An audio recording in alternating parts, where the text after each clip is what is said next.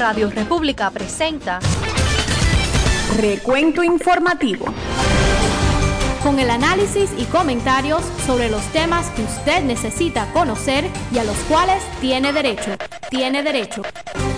Recuento Informativo.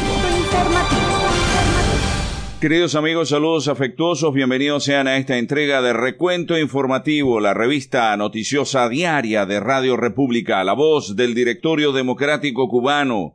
Desde los estudios les saludamos, el equipo integrado por el ingeniero Jorge Trilla en la producción general de Radio República, junto a las voces informativas de Yolanda Esteban y este servidor, Paul Sfeir. Hoy, y como en todas nuestras ediciones, tenemos toda la información que usted tiene que conocer, tanto de Cuba como fuera de las fronteras. Todo esto junto a nuestras secciones, Voces de Cuba, Mirada al Mundo, Patrimonio, los deportes, Julio Estorino canta claro y más, muchísimo más. Así es que por favor, súbale el volumen a su radio, acomódese en su asiento y acompáñenos a este viaje por la información. Yolanda Esteban nos presenta a continuación los titulares de este recuento informativo.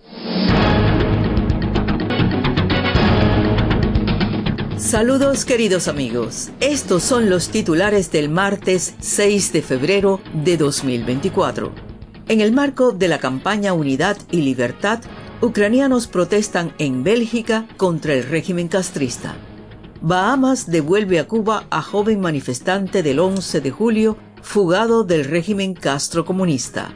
Amnistía Internacional denuncia otro atropello en Cuba. Aniet González condenada por publicar foto de la bandera nacional.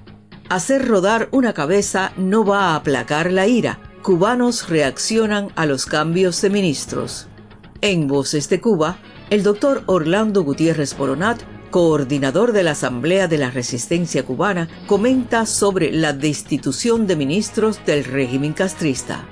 Mirada al Mundo, Voz de América, propuesta de ley bipartidista contempla endurecer la concesión de asilo en Estados Unidos. AFP, Nicaragua es una Corea del Norte tropicalizada, dice el exiliado opositor Félix Maradiaga. Voz de América, más de 120 muertos dejan incendios forestales en Chile. Patrimonio, José de la Luz y Caballero, el silencioso fundador. Deportes, en el fútbol, se desatan otra vez los rumores acerca de Kylian Mbappé y su fichaje por el Real Madrid. En la Serie del Caribe, Panamá sigue invicto al derrotar a Puerto Rico, en tanto México y Nicaragua quedaron eliminados. Amigos, quédense con Recuento Informativo, que enseguida regresa mi colega y amigo Paul Sfeir para ampliar estos titulares.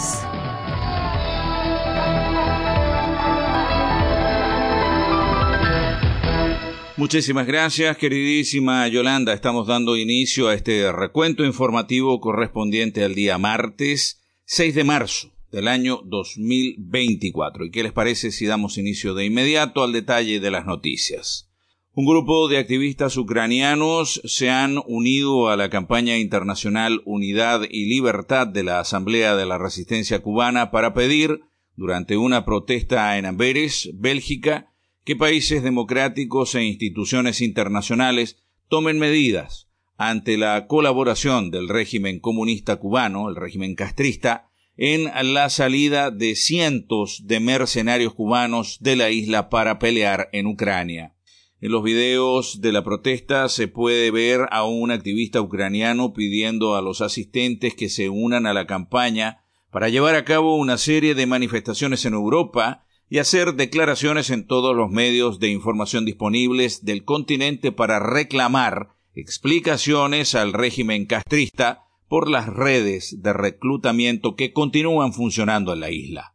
Decenas de líderes europeos y latinoamericanos han apoyado la campaña internacional Unidad y Libertad, lanzada por la Asamblea de la Resistencia Cubana en enero para respaldar la libertad de Cuba y el trabajo de la resistencia interna y exigir cambios en las relaciones diplomáticas y financieras de países democráticos con la dictadura castrista ante las violaciones de los derechos humanos en Cuba y los crímenes en contra del pueblo ucraniano. Algunas de las manifestaciones en las últimas semanas incluyen las ciudades de Montevideo, Londres, Varsovia y Budapest. La Asamblea de la Resistencia Cubana apoya estas protestas y agradece las muestras de valentía y solidaridad internacional. Bueno, y por otra parte, el preso político y manifestante del 11 de julio, Marco Antonio Alfonso Breto, fue deportado a Cuba desde Bahamas el pasado 2 de febrero. La periodista Mónica Baró informó en redes que el joven está actualmente en Villa Marista, el cuartel general de la seguridad del régimen comunista cubano. Su madre, María Isabel Breto Freitas, espera poder visitarlo el día lunes, luego de pasar más de un año sin verlo. Alfonso Breto, quien también es epiléptico, no recibió la condición de refugiado internacional. En octubre pasado se lanzó una campaña de recaudación para que Marco tuviera acceso a un abogado en Bahamas. El resto del dinero recaudado sería enviado a su madre en Cuba, dijo Baró. El manifestante de La Guinera estuvo detenido en Bahamas luego de intentar emigrar por mar hacia los Estados Unidos. El joven se había fugado de un centro correccional del régimen comunista cubano durante un pase en noviembre del año 2022. Por su participación en las protestas de julio de 2021, fue condenado inicialmente a 9 años de cárcel, que luego se redujeron a 5 de trabajo correccional con internamiento. Tras darse a la fuga en noviembre, estuvo escondido de los esbirros de la dictadura comunista durante 4 meses, hasta que salió del país como balsero.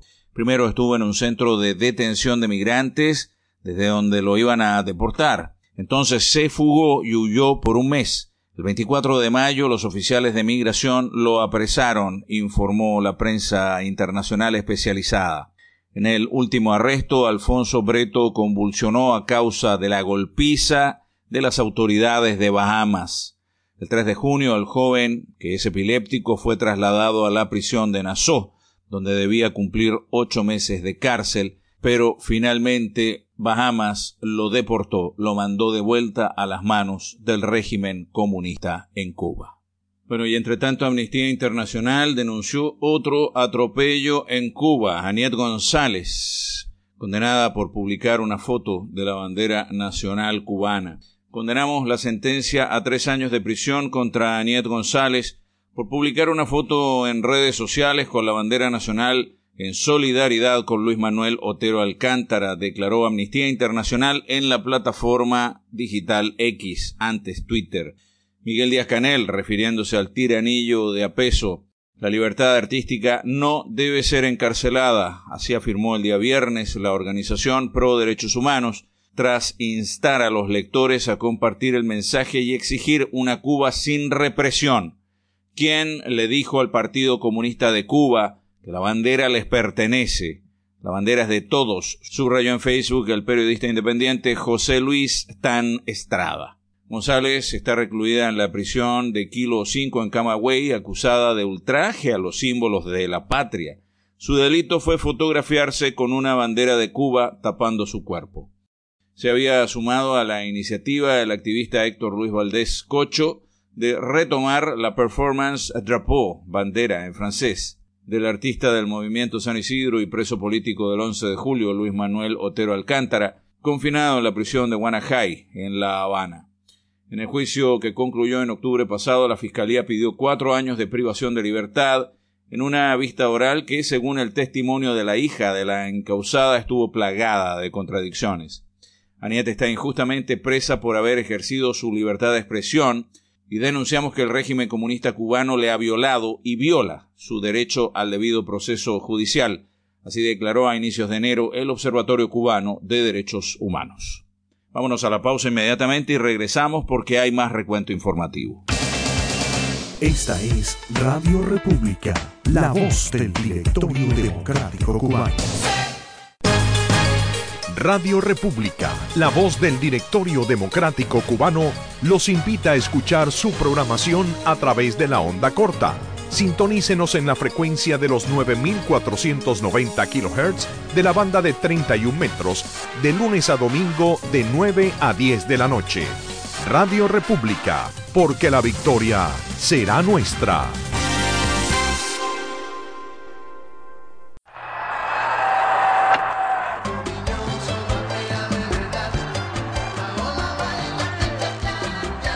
Recuento Deportivo.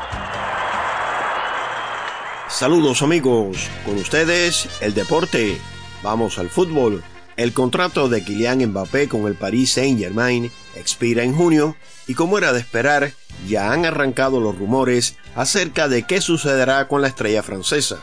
Un medio que dio el primer paso fue el diario parisino Le Parisien, asegurando que Mbappé se irá al Real Madrid al final de esta campaña. Ahora la cadena ESPN lo asume igualmente. Este medio deportivo ya había informado el mes pasado que el Madrid le había ofrecido un contrato a Mbappé y que, según una fuente, se espera que anuncie su decisión de unirse a los 14 veces campeones de Europa tan pronto como la próxima semana. Pero amigos, dados anteriores cambios de opinión de Mbappé sobre su incorporación al Madrid en años anteriores, nunca hay nada seguro hasta que ambas partes firmen un acuerdo. Así que, tiempo al tiempo. Y nos vamos al béisbol. Este lunes los Soles de Curazao obtuvieron una victoria 6-3 sobre los Gigantes de Rivas de Nicaragua, con lo que emparejaron su marca a 2 ganados y 2 perdidos y mantienen sus opciones de clasificar a las semifinales de la Serie del Caribe. En tanto, Nicaragua cargó con su cuarta derrota y quedó eliminada. Por su parte, Panamá siguió invicto al vencer 9-7 a Puerto Rico. Los criollos de Caguas siguen en el segundo puesto con marca de 3-2 y deberán obtener la victoria en el próximo juego para ir a semifinales, mientras que los Federales de Chiriquí de Panamá ya aseguraron ese pase. Y finalmente, los Tiburones de La Guaira de Venezuela retomaron este lunes la senda de la victoria al vencer 6-1 a los Naranjeros de Hermosillo de México, que quedaron eliminados de la Serie del Caribe tras sumar 4 derrotas.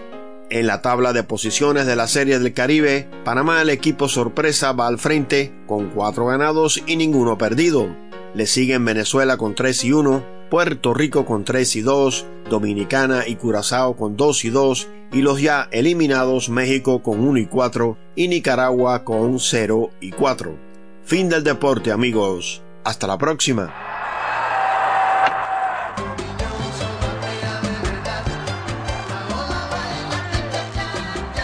Recuento Deportivo.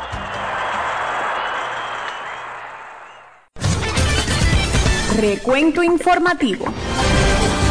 Con el análisis y comentarios sobre los temas que usted necesita conocer y a los cuales tiene derecho. Recuento Informativo. Y luego de la información deportiva, mis queridos amigos, retornamos a las noticias de Cuba. Hacer rodar una cabeza no va a aplacar la ira. Así reaccionan cubanos ante los cambios de ministros por parte del régimen comunista. La fulminante destitución del ministro de Economía del régimen comunista cubano, Alejandro Gil, a días de implementarse una muy impopular reforma que contiene un paquete, el paquetazo, ha dejado perplejos a algunos analistas y provocó reacciones de alivio por parte de residentes en el país, así como escepticismo en sectores del exilio. Un funcionario que pidió no ser identificado por temor a represalias reaccionó a la destitución con sorna. Es ridículo que el gobierno quiera proteger a los vulnerables, dijo refiriéndose al discurso oficial sobre los cambios a los que los cubanos llaman el paquetazo. El más vulnerable de Cuba es el gobierno, añadió este funcionario. Desde La Habana, el comunicador y disidente Julio Aleaga Pesant dio unas muy interesantes declaraciones sobre el tema que las vamos a compartir con ustedes a continuación. Hay que percibir de que estos cambios tienen que ver con una parálisis que hay dentro del gobierno, porque el gobierno no ve la solución, porque no tiene proyecto y eso le produce miedo, no saben qué hacer, no tienen un proyecto de cómo salir de la actual crisis. Y no por último, y está claro en las últimas palabras del primer comunista, Díaz-Canel, que sus bases, o sea, la base en la que se basa el Partido Comunista, en donde se construye el Partido Comunista hacia la élite, o sea, no confía en el gobierno. Por eso él llama a explicar sin comprender, no lo comprende, de que la gente no es que no entienda, es que la gente no está de acuerdo con él. Y estas movidas poco gatopardianas, moverlo todo para no mover nada, o sea, la gran movida que hubo realmente pequeña fue la de Guantánamo cuando sacan al primer secretario de Guantánamo después del problema en Caimanera. Pero todas estas movidas que ahora debe haber, supongo yo, una gran alegría popular porque han quitado a este hombre, a Gil Fernández, pero también se ha ido un sobrino, el ministro de Industria Alimentaria, que es un tipo detestable, pero también se ha ido la gobernadora de Santiago de Cuba, aunque le han dado otras tareas, implica una crisis grave dentro de la élite. La élite no tiene proyecto, la élite no tiene base social para lanzarse, la élite tiene miedo. Y estos cambios pueden llevar a nada. Entre tanto, el doctor Orlando Gutiérrez Boronat, coordinador general de la Asamblea de la Resistencia Cubana y vocero principal del Directorio Democrático Cubano, también se expresó al respecto y habló del descalabro de la economía cubana, descalabro ante el cual el régimen está buscando chivos expiatorios. Esto muestra la falta de respuestas de la dictadura ante la crisis causada por ellos mismos y las profundas divisiones en su seno. Les aviso desde ya que al doctor Orlando Gutiérrez lo vamos a tener con unas declaraciones muy interesantes sobre el tema hoy también aquí en nuestro recuento informativo en el segmento Voces de Cuba. Vamos a la pausa, volvemos. Radio República, porque la libertad será nuestra. La voz del Directorio Democrático Cubano. Recuento informativo. De inmediato les presentamos nuestras voces de Cuba, hoy con un comentario del doctor Orlando Gutiérrez Boronat en referencia a la destitución de los ministros castristas en Cuba. El despido del ministro de Economía de la tiranía castrista es un claro indicio de que este régimen no tiene soluciones, no tiene respuesta para la grave crisis económica en que este mismo régimen ha sumido al pueblo de Cuba con décadas de mala administración, con décadas de doctrinas comunistas económicas equivocadas, y los Castro, los Díaz-Canel, no le tienen lealtad a nadie. Están dispuestos a sacrificar a cualquier funcionario, a cualquier mando militar para ellos permanecer en el poder. Así que esta es una lección importante para todos aquellos oficiales de las Fuerzas Armadas, para todos aquellos técnicos civiles que están en el régimen. Este régimen está dispuesto a sacrificar a cualquiera de ustedes. No vale la pena serle leal al régimen Castro-Canel. Están escuchando Recuento Informativo, su revista de noticias y comentarios aquí en Radio República. Noticias internacionales en Mirada al Mundo. Una mirada al mundo. El proyecto de Ley de Asignaciones Suplementarias de Seguridad Nacional de Emergencia 2024 plantea dos cambios claves en la ley migratoria: limitar el uso del parol por parte de los migrantes irregulares que llegan a la frontera y permitir que el presidente pueda cerrarla en ciertos casos, cuando el flujo migratorio supere los 5.000 migrantes diarios durante 3 días consecutivos.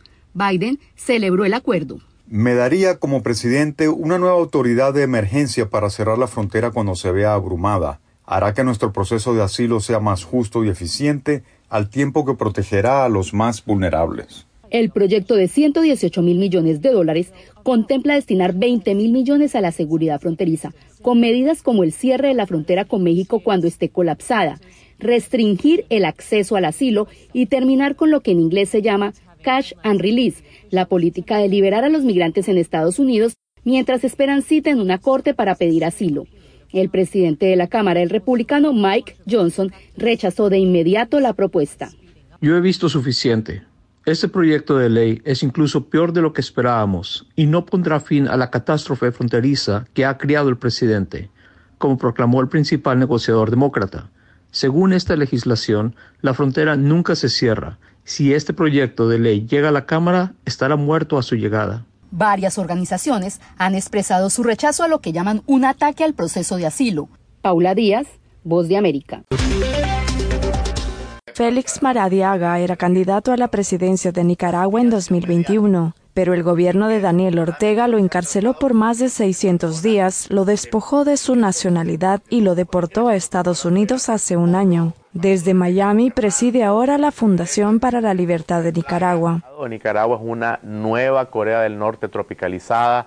Hay una situación de persecución religiosa, más de 26 universidades privadas han sido cerradas. Maradiaga fue deportado a Estados Unidos junto a 200 opositores. En ese país pudo reencontrarse con su familia, su esposa e hija. Para ninguna persona que ame su país puede decir que la libertad es estar desterrado, es decir, el destierro no es libertad. Su largo encarcelamiento le dejó secuelas. No obstante, continúa alzando la voz contra Ortega, reelecto en 2021 por cuarta vez consecutiva tras reprimir a toda la oposición. Y todos los días yo me despierto tratando de pensar en las miles de razones por las cuales vale la pena luchar. Y la más importante es por los proyectos de vida de miles de nicaragüenses, de millones de nicaragüenses que están dentro del país, que sueñan en un país mejor, que viven en una gran cárcel, que no pueden hablar, y yo hoy tengo la oportunidad de hablar por esos que no tienen voz. Según Maradiaga, aunque haya resistencia local en Nicaragua, mientras Ortega no reciba presión internacional, esos intentos no tendrán mayor impacto para que haya un cambio en el país. Más de 120 personas han muerto por los devastadores incendios forestales que han afectado la región de Valparaíso, en Chile. Según las autoridades, el número de fallecidos seguirá aumentando, mientras que cientos de personas permanecen desaparecidas. El presidente Gabriel Boric declaró el estado de emergencia y dijo que pondría a disposición todos los recursos necesarios para afrontar esta tragedia, definida de proporciones inmensas. Por ahora aún se cuentan más de 150 fuegos activos, en los que se señalan como los incendios más mortíferos registrados en Chile. Jacopo Luzzi, Voz de América. Una mirada al mundo. Buen momento en este recuento informativo para presentarles el segmento Patrimonio. Patrimonio. Personajes, hechos y lugares que conforman la nacionalidad cubana. José de la Luz y Caballero, el silencioso fundador. José Cipriano de la Luz y Caballero, destacado filósofo y educador cubano, nació en La Habana el 11 de julio de 1800. Aunque procedía de un hogar de propietarios criollos, creció en un ambiente de humildad y bajo una disciplina estricta. A los 12 años de edad, estudió latín y filosofía en el convento de San Francisco y alcanzó el título de bachiller en filosofía en 1817 en la Real y Pontificia Universidad de San Jerónimo de La Habana. Después ingresó en el Colegio Seminario de San Carlos y San Ambrosio, donde años más tarde se graduó de bachiller en leyes. Allí conoció a Félix Varela y Morales, quien comenzó a despertar en él el espíritu científico renovador europeo del siglo XVIII. José de la Luz y Caballero llegó a ser un eminente filósofo y dominó idiomas como el inglés, francés, italiano y alemán, haciendo más notable aún su vasta cultura. En 1824 se convirtió en el director de la Cátedra de Filosofía del Seminario de San Carlos, donde se empeñó en aplicar las ideas de su maestro, Félix Varela. De 1837 a 1843 visitó numerosos países del mundo, lo que le permitió conocer a destacados científicos e intelectuales. En 1848 fundó el Colegio del Salvador, institución formadora de numerosos intelectuales cubanos. Los últimos 10 años de su vida los pasó casi completamente en este colegio. Vivió allí, junto a sus alumnos, una existencia ascética consagrada al estudio y dedicada al magisterio. El exceso de trabajo y una enfermedad minaron su cuerpo, y en la mañana del 22 de junio de 1862 falleció en La Habana. José Martí lo llamó el silencioso fundador. Fue considerado maestro por excelencia y formador de conciencias, pues engrandeció el sentido de la nacionalidad cubana. Su alto pensamiento cívico y moral se refleja con claridad en este fragmento suyo. Antes quisiera ver yo desplomadas, no digo las instituciones de los hombres, sino las estrellas todas del firmamento, que ver caer del pecho humano el sentimiento de la justicia, ese sol del mundo moral. Patrimonio, aquí en Radio República.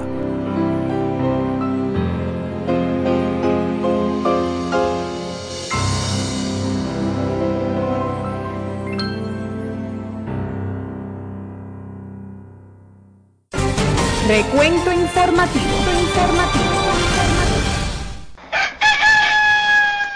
Y ahora en Radio República, Canta Claro, un comentario de Julio Storino. Hace unos pocos días se dio a conocer que Cuba está en el segundo lugar a nivel mundial en la tasa de encarcelamientos, de acuerdo a datos confirmados por la organización World Prison Brief, una base de datos que abarca los sistemas penitenciarios del mundo entero, con base en la Universidad de Londres.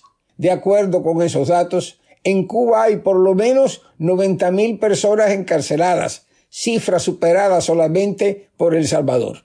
La información incluye las fuentes consultadas para llevar a cabo esta investigación, lo cual incluye informaciones internas del MININT.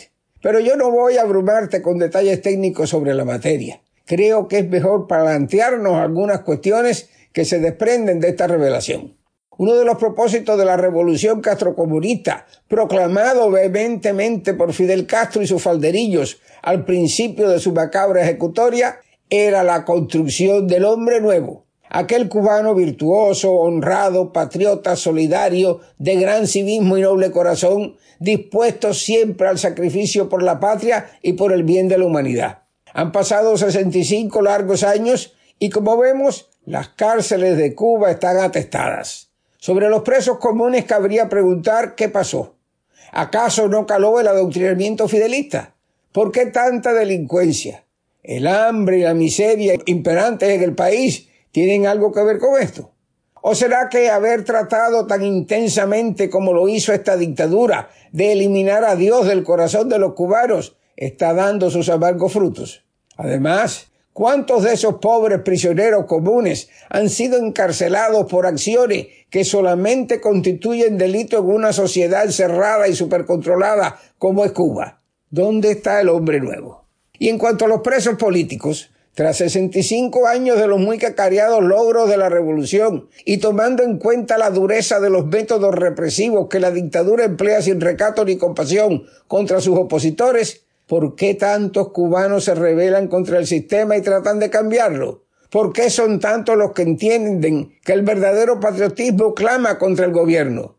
¿Por qué ese hombre nuevo que quisieron crear es hoy decididamente anticomunista, anticastrista, defensor de la democracia y los derechos humanos? Cuba es, en realidad, una gran prisión. Vergüenza debiera darles, caray. Y así estamos poniendo punto final a esta entrega de Recuento Informativo, la revista noticiosa diaria de Radio República, la voz del Directorio Democrático Cubano. Desde los estudios nos despedimos, el equipo integrado por el ingeniero Jorge Trilla en la producción general de Radio República, junto a las voces informativas de Yolanda Esteban y este servidor, Paul Sfeir. El compromiso queda hecho para encontrarnos mañana muy puntuales en la siguiente edición de este Recuento Informativo, la revista noticiosa diaria de Radio República, la voz del Directorio Democrático Cubano. Por favor, cuídense mucho, Dios los bendiga. Hasta la vista. El comunismo es el cáncer de la humanidad.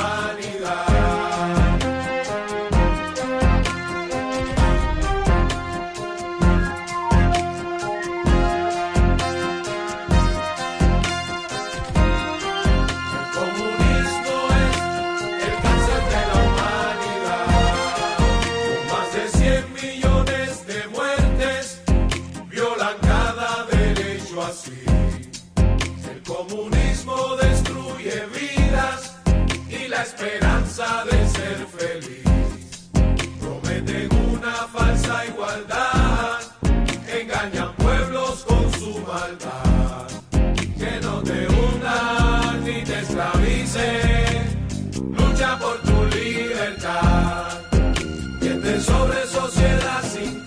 pobres, fin del pobre o quien tiene más. Radio República les presentó Recuento Informativo, con el análisis y comentarios sobre los temas que usted necesita conocer y a los cuales tiene derecho. Les esperamos en nuestro próximo programa. Recuento Informativo.